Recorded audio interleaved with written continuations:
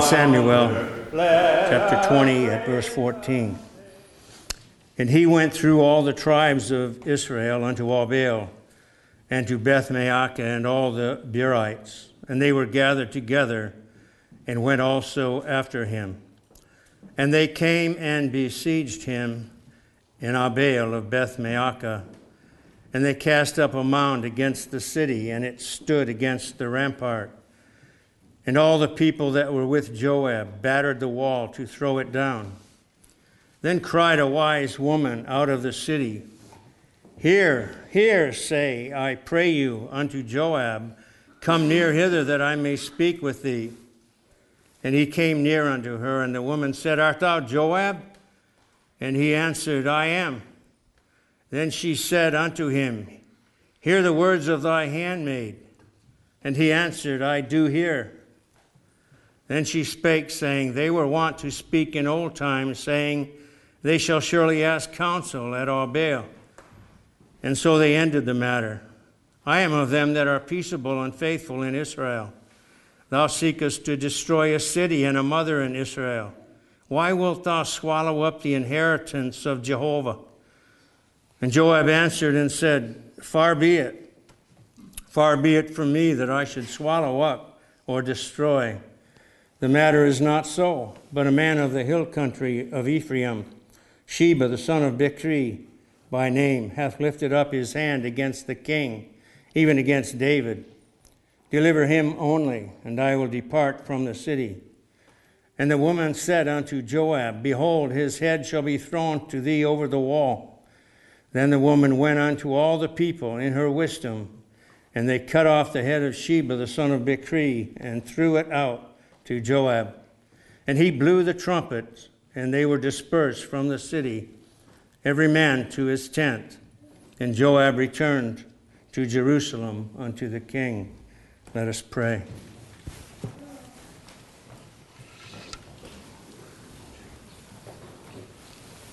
Most Holy Father, we thank you that we come here today. Lord, we come sinners. The Lord, you have opened up the hearts of many and given us a heart of flesh. Lord, I pray that you would take away the crustiness that we still have. Open our hearts to your word as it is preached today. Be with the preacher as he preaches, and help him to speak words of truth. Help us to hear, Lord. Give us ears to hear. Lord, allow your spirit to be upon us. Lord, we pray for those in this little body who can hear that do not know you, that today would be the day of their salvation. Guide us, Lord, I do pray. Amen. It's rather an awkward passage that I've just read in your hearing. Awkward, at least for me, to discover, to discern. And of course, it's my habit to, my privilege, my habit to cry unto God that He would open my mind and eyes to see as we progress through this particular portion of God's wonderful and holy truth, what it is that stands out, what it is that He would have me to bring before His people. And we can imagine as we look at this passage, we can be wondering, as I was, am I supposed to speak about how it is that Joab set up his troops in order to besiege Abel, in order to capture Sheba, this rebel, this one who had rebelled against David? You will remember the occasion of this at the beginning of the chapter, and how that even though they had just come through a terrible civil war, costing many lives, and the son of the king was killed, even by Joab. And they separated, and this particular individual, Sheba, the son of Bichri, blew the trumpet and said, To your tents, O Israel. He was calling for a division again, calling for schism in the body, if you will, calling for the troops to stand once more against one another in battle. Is that what the Lord would have me to preach on? I thought not. Then we read about this woman in the city after these battlements are put in place. And being put in place, this woman, a wise woman, we are told, how she cries out of the city, crying for an audience with Joab. You'll remember, and I'll remind you if you don't, how that Joab had taken over the command. He became general once again. David had set him aside, most likely because of the fact that he went against the king's wishes and slew Absalom, his son, his darling son, if you will. But Joab here is back in his place, and he has butchered Amasa in order to retain that place as general of the host of Israel, David's army. She cries for Joab to come near, that she might speak with him. And he did come near, and the woman asked if he was Joab, and he said yes. And she said, "Hear the words of thy handmaid," and he answered, "I do hear." And then she offered this argument against Joab besieging the city of Abel, and she asserted that this city had always been a favored city, part of the inheritance of Jehovah. Indeed, she refers to the city as a mother in Israel. And why is it that you're going to batter this city down? Why is it that you're going to storm the walls and destroy this city?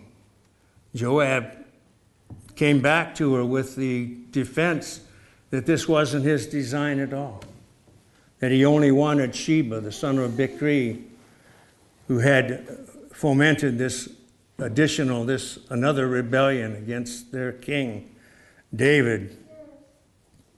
He had lifted up his hand against the king. He says, just throw his head over the wall and we'll be satisfied and leave. Is that what we're to speak on this morning? This conversation and this determination on the part of Joab to have the head of this rebel, to throw it over the wall. Do we want to look at the details of beheading? I don't believe so. But the woman, this wise woman, remember, she said, his head shall be thrown to thee over the wall. We will do what you ask. I will go to the people. She went to the people in her wisdom, we're told. And they did cut off Sheba's head and threw it out to Joab. Then he blew the trumpet, calling his troops, recalling them, and taking them away from the city and returning to Jerusalem unto the king. So what is it that is contained here for a lesson for the people of God? Well, it struck me, 3 words from the lips of Joab. 3 simple words in response to this wise woman of Abel. I do hear. I do hear. I hear what you're saying. I hear what you've said. I have heard your argument. I will hear your argument. I do hear. My ears are open. Speak on. They cast up a mound against the city, we're told. And that mound, building up dirt most likely, piling it up against the rampart. The rampart is simply the walls of the city. And all the people that were with Joab battered the wall. In the margin, it says that they undermined it. These particulars remind one, perhaps, of how it was that the armies that were besieging Babylon, as we read in Daniel, of how they came in under. They didn't actually undermine the walls, but they came under the walls through a waterway and surprised the armies of Belshazzar, the king at that time. So here they are battering the walls, trying to undermine the walls that they might have access to the city. This wise woman intervenes in all this, and she calls out to Joab, as we've said, as we've mentioned, as we've read. And he is listening now. He says to this woman, please keep in mind that this is a woman inside the city calling out to the general of the army of the king. And he says, I do hear. Woman, I'll give you an audience. Is this the same man that just butchered Amasa, and of whom we have read that he butchered others? This one who is a valiant soldier and general of the army of Israel? The army that belongs unto the one who slew Goliath? Is this the same Joab that's saying, I'm listening, I hear, what do you have to say to a woman?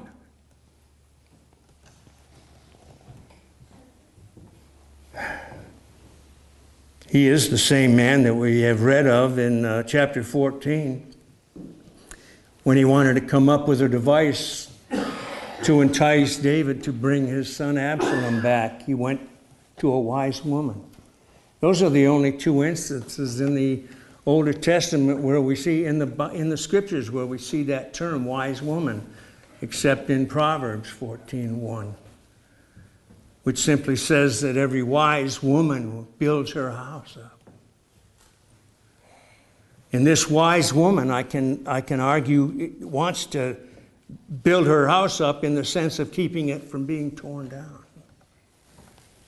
But it is interesting that outside of that proverb, that this term is only used twice, and they're both of them in 2 Samuel, and both of them with connection to Joab. What kind of a man is this that he's now going to listen to this woman? I do hear, he said. Speak your mind, I do hear. Is this bully? Is this general? Is this valiant soldier? Is he a feminist?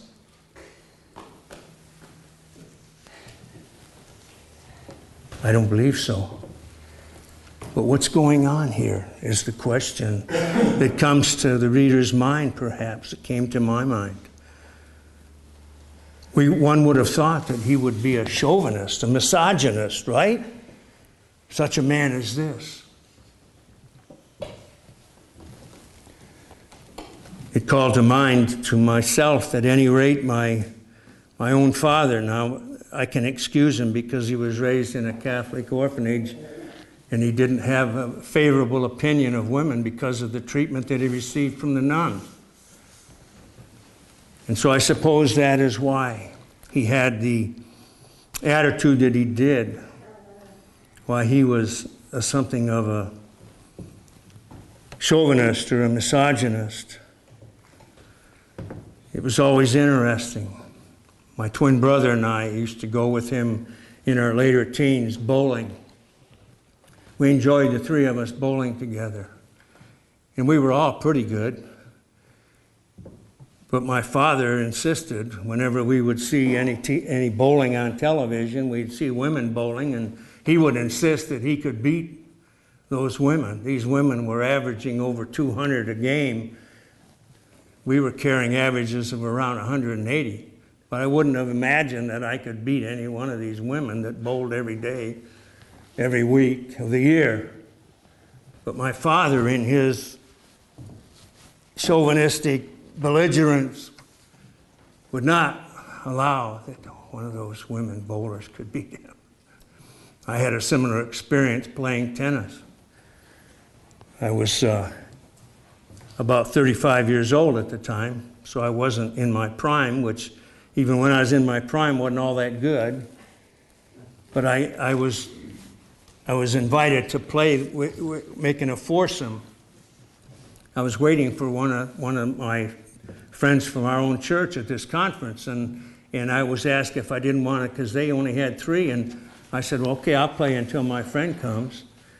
Well, he didn't show up for some reason, but we ended up playing a doubles, and this girl on the other side, I think she was about 17, fresh out of a tennis camp, and to my mind, playing like Chrissy Everett, if you remember who she was.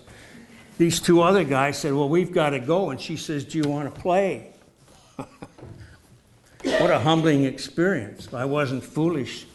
As foolish as my father, I had no idea, no thought, didn't even imagine. I managed to take my serve once. And I was just embarrassed that I wasn't giving her much of a game. But it didn't bother me so much losing.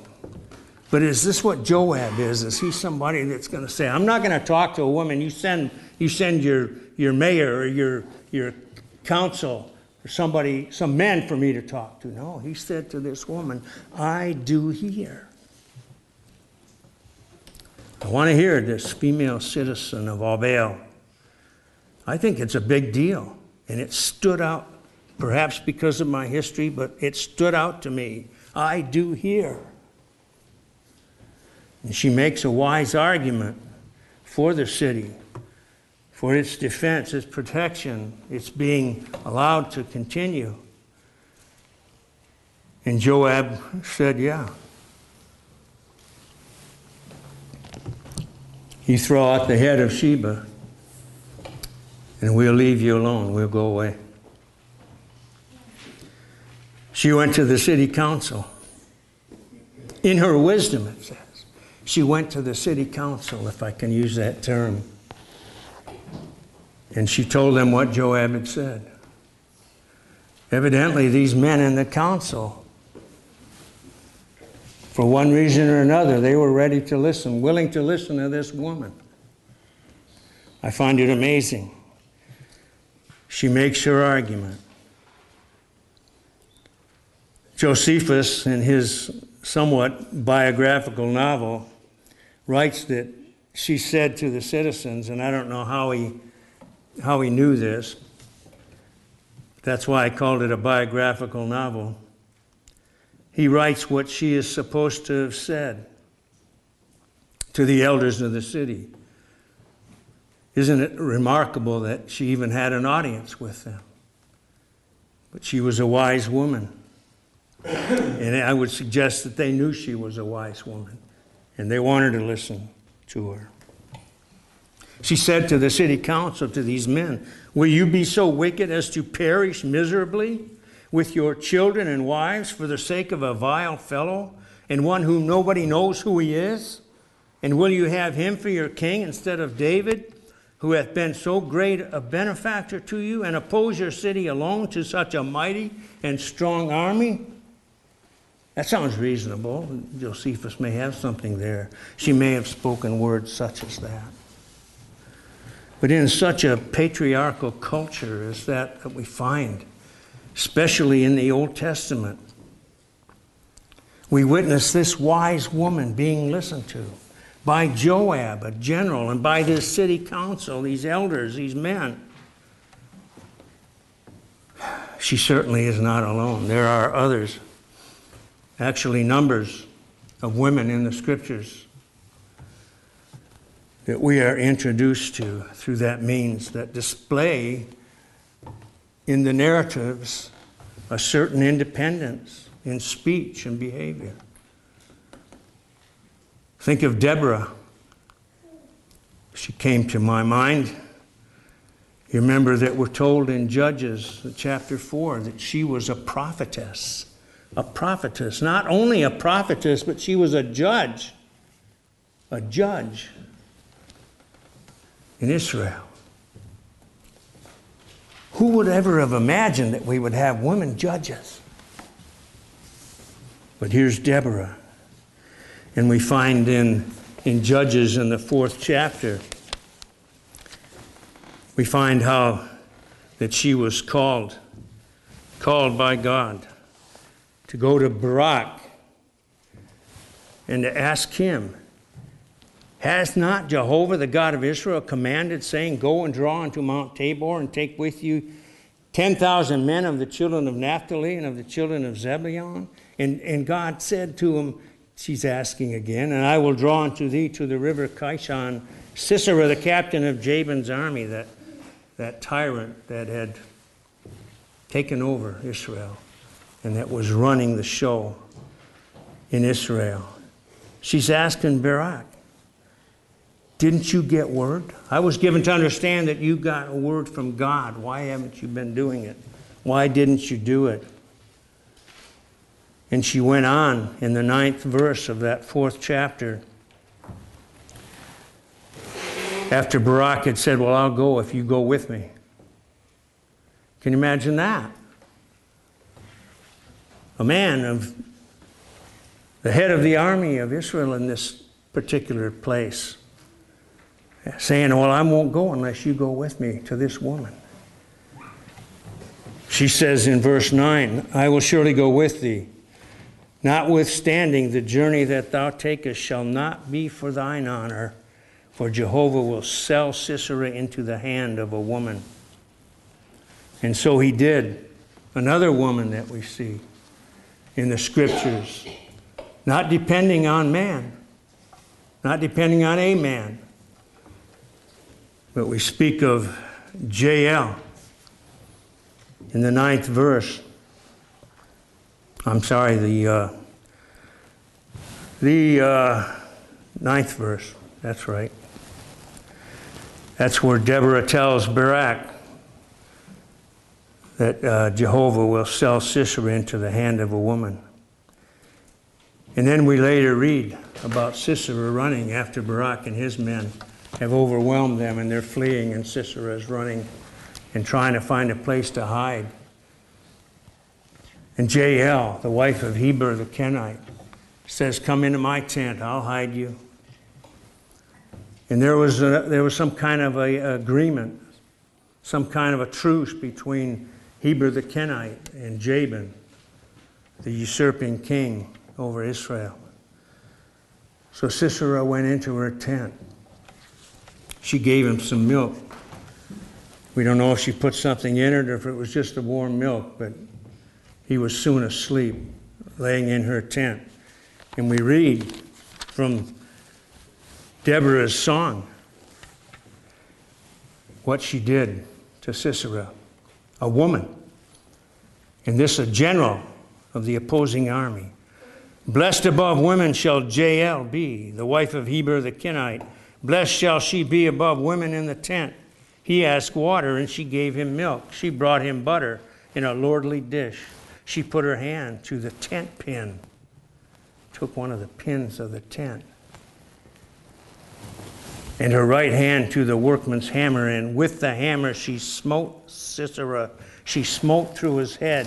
Yea, she pierced and struck through his temples. At her feet he bowed, he fell, he lay.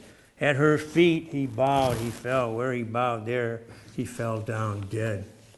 She drove that tent pin through his temples, pinned him to the ground. The honor given to Jael, not to Barak. Given to a woman because you insisted on me going with you, Barak. Blessed above women shall Jael be, and Barak gets no honor. Unhappily, there are also wise women who are not godly. And we see them in the scriptures as well. They have used their wisdom or their wiles or their cleverness for evil. Such a one was Jezebel. You've heard of Jezebel, the wife of Ahab, king of Israel. And it is said in Scripture that Ahab did that which was evil in the sight of Jehovah above all that were before him. And you can read the behavior and the kings that were before Ahab and how wicked they were, and yet he did evil above all that were before him. And I think we can fairly say about Jezebel that she did that which was evil in the sight of Jehovah, even above her husband Ahab. She was a wicked woman. And you remember the account perhaps of Naboth's vineyard. Ahab had set his heart on having that vineyard. Naboth wouldn't sell it to him because it would be destroying his inheritance, the inheritance of his fathers. So he wouldn't sell it to him. Ahab became so saddened and so depressed, we can imagine him pouting. We're told that he laid down upon his bed and turned away his face and would eat no bread. Pouting, perhaps weeping. He behaved as a spoiled child because he couldn't have Naboth's vineyard. But Jezebel had an answer. She devised a plot. She took the matter into her own hands. She devised a plot for obtaining Naboth's vineyard by having some liars come forward and accuse him of blasphemy. And then he was judged. Naboth was judged, and then he was stoned to death. Jezebel came back to Ahab and says, "You can go and take the vineyard now. Go ahead and buy it. Naboth is dead."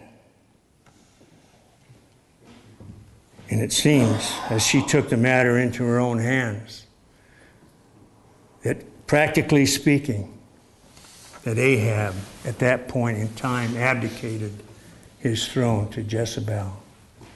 She became the ruler in practical matters, in practice over the kingdom in place of her husband. This is what has taken place in our day in thousands of churches.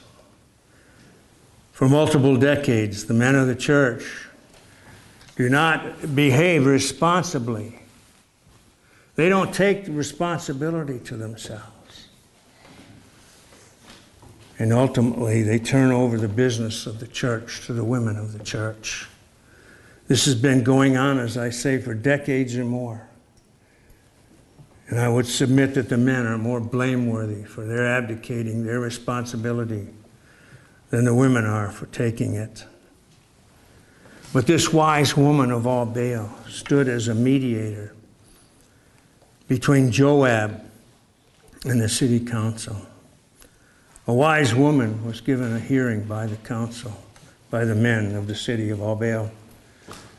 That is very striking again when we reflect upon the time and the culture. The culture in that time and that place.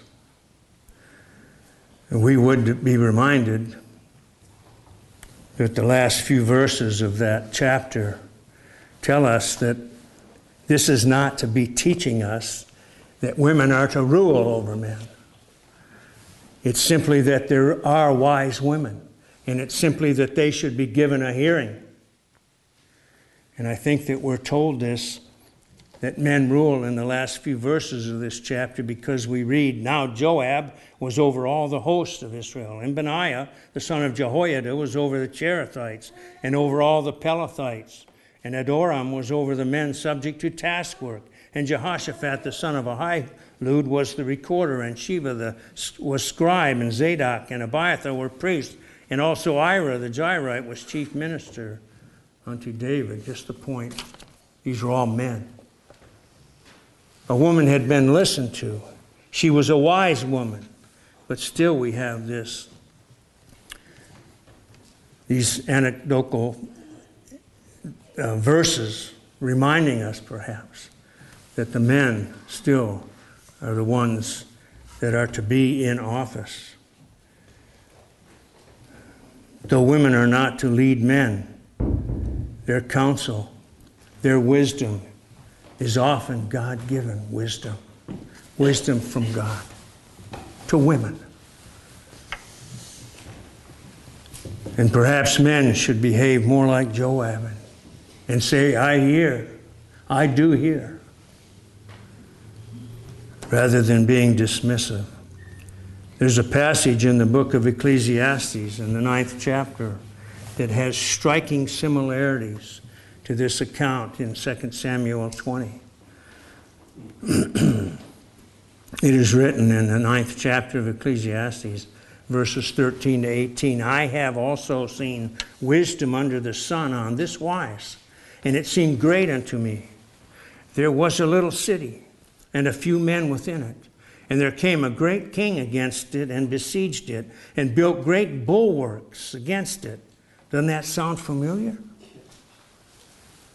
Now there was found in it a poor wise man, and he by his wisdom delivered the city. We're not told how. This is Solomon writing this in Ecclesiastes. Yet no man remembered that same poor man. Then said I, wisdom is better than strength. Nevertheless, the poor man's wisdom is despised, and his words are not heard. Some commentators, I discovered, treat this story in Ecclesiastes 9 as sort of a parable or an allegory or something of that nature. Some insist that it's probably a case in fact. Whichever it be of these are the words, the inspired words of the preacher, the son of David, king in Jerusalem. It's not hard to imagine that this account of all Baal, that history, could have easily been transmitted to Solomon by David himself, by a number of different persons. Did Solomon perhaps hear this from his father David, from his mother Bathsheba, relating what she was told about it? He could have heard it from Joab or Abishai or some other. And that could even account for why this account speaks of a poor man.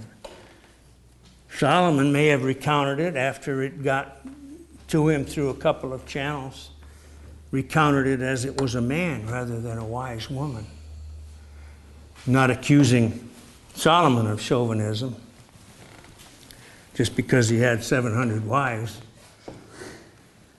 But it could be that he was transmitting this account that he had been told in his youthful manhood. And he related it in Ecclesiastes. Could have been transmitted. The verse 17, which follows the account that I just read in Ecclesiastes 9, the verse 17 states that the words of the wise heard in quiet are better than the cry of him that ruleth among fools. The words of the wise heard in quiet are better than the cry of him that ruleth among fools. The crying or screaming one cannot hear. You can't hear when somebody's screaming at you, can you? Sounds like mob rule, doesn't it? You can't hear. And if you're screaming or crying out, you can't hear what they're saying. The crying or screaming one cannot hear. His mouth is open so wide that his ears are covered up with it. And he can't hear. That's called arguing. It's called arguing to the point of screaming and crying and hollering and making no sense. Not even having our words heard. Hengstenberg, one commentator, suggests that an example of that is to be found. An example of the right way is to be found in Isaiah 42. You remember these words. The servant of Jehovah is being spoken of. And God, through Isaiah, says, behold my servant, whom I uphold, my chosen, in whom my soul delighteth. I have put my spirit upon him. He will bring forth justice to the Gentiles. He will not cry, nor lift up his voice. There's our example, the servant of Jehovah. Will not cry, nor lift up his voice, nor cause it to be heard in the street. He will speak softly. He is the meek and lowly one. And he will speak softly, and his words will be heard. Matthew Henry made the point when he said passion, and he means passion by heat and vehemence will lessen the force even of reason instead of adding any force to it. What a lesson that is for us, to keep us from foolish screaming and crying, lifting up our voice instead of reasoning quietly. Commenting upon Isaiah 3:12. In Isaiah 3:12, there's something of a forecast of what took place in Israel. In 3:12, God speaks through Isaiah, says, "As for my people, children," this is prophecy, this is God's promise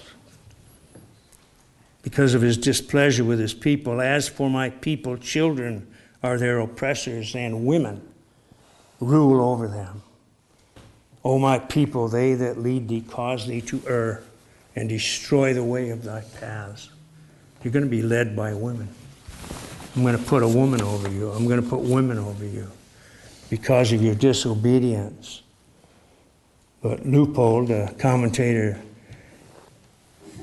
in commenting on that passage, says, "In the absence of good masculine leadership," in the absence of it, in the absence of good masculine leadership, tyrannical women have taken over. Apparently, such cases as Jezebel and Athaliah would be good examples of what the prophet had in mind. You remember Athaliah? How that she even killed her own grandsons in order to become queen? But it was fulfilling this threat from God in Isaiah 3:12, wasn't it? Women shall rule over them. And so did Athaliah. She was thwarted by God and some of his people. The priest Jehoiada hiding away Josiah so that he wasn't slain when she slew multitude of the king's, her own sons. She slew them so that the throne would be available for her. And she sat upon the throne of Israel for 5 or 6 years. In Isaiah 3:12, that verse that we just read about that threat, children being oppressors and women ruling over them, I believe it's bookended by verse 11. That's the 12th verse. It's bookended by verse 11, where God pronounces, "Woe unto the wicked, it shall be ill with him." And verse 13 afterwards, where judgment is stated, "Jehovah standeth up to contend and standeth to judge the peoples." Consider, I ask again, how many churches, in many churches, men have abdicated their God-given responsibility as leaders. Now, that does not prove that women are not capable of ruling. In fact, I believe that it could be demonstrated that they are capable of ruling. But that's not the issue. The issue is that's not according to God's appointment that they do so, even as it wasn't according to God's appointment that Athaliah sit on the throne, or that Jezebel overrule Ahab, and so on. I'm just saying that women are just as smart. Women are just as wise. And that they do have the capability, but they aren't given by God the privilege. He has determined that it would be men. It doesn't agree. Even though they are capable, it doesn't agree with God's will for them. It's judgment, we read in that chapter. I think that Matthew Henry put this all together rather well in a remark and comment. Matthew Henry said, "It seems none of all the men of all Baal, none of the elders or magistrates offered to treat with Joab. No, not when they were reduced to the last extremity. They were stupid and unconcerned for the public safety, or they stood in awe of Sheba, or they despaired of gaining any good terms with Joab, or they had not sense enough to manage the treaty. But this one woman, with her wisdom, saved the city. Souls know no difference of sexes, Henry goes on. Though the man be the head, it does not, listen, though the man be the head by God's appointment, it does not therefore follow that he has the monopoly of the brains. And therefore he ought not by any Salique law, which means outmoded, archaic, he ought not by any outmoded law to have the monopoly of the crown. Many a masculine heart, and more than masculine, has been found in a female breast, nor is the treasure of wisdom the less valuable for being lodged in the weaker vessel. That law that I mentioned, that Matthew Henry mentioned, is a law, an antique law that excluded women from inheriting land or succeeding to the throne. But I think Matthew Henry has the point here. He understands. Men are appointed, designed, and appointed by God to lead, but that doesn't mean that women can't be wise, can't have brains, can't be brilliant, and can't be used of God to deliver the people, like we see in this instance with Abel. If we choose not to listen to our wise women, if we choose not to listen to our wise women, we may be great kings, but we are sorry fools. Let us pray. Our Father, we give thanks unto Thee for Thy wisdom, for Thy grace, for Thy mercy, and that Thou hast granted wisdom to whomsoever it pleased Thee to do so. Thou hast also granted responsibility unto men to be the head of the woman, to be the elders of the church.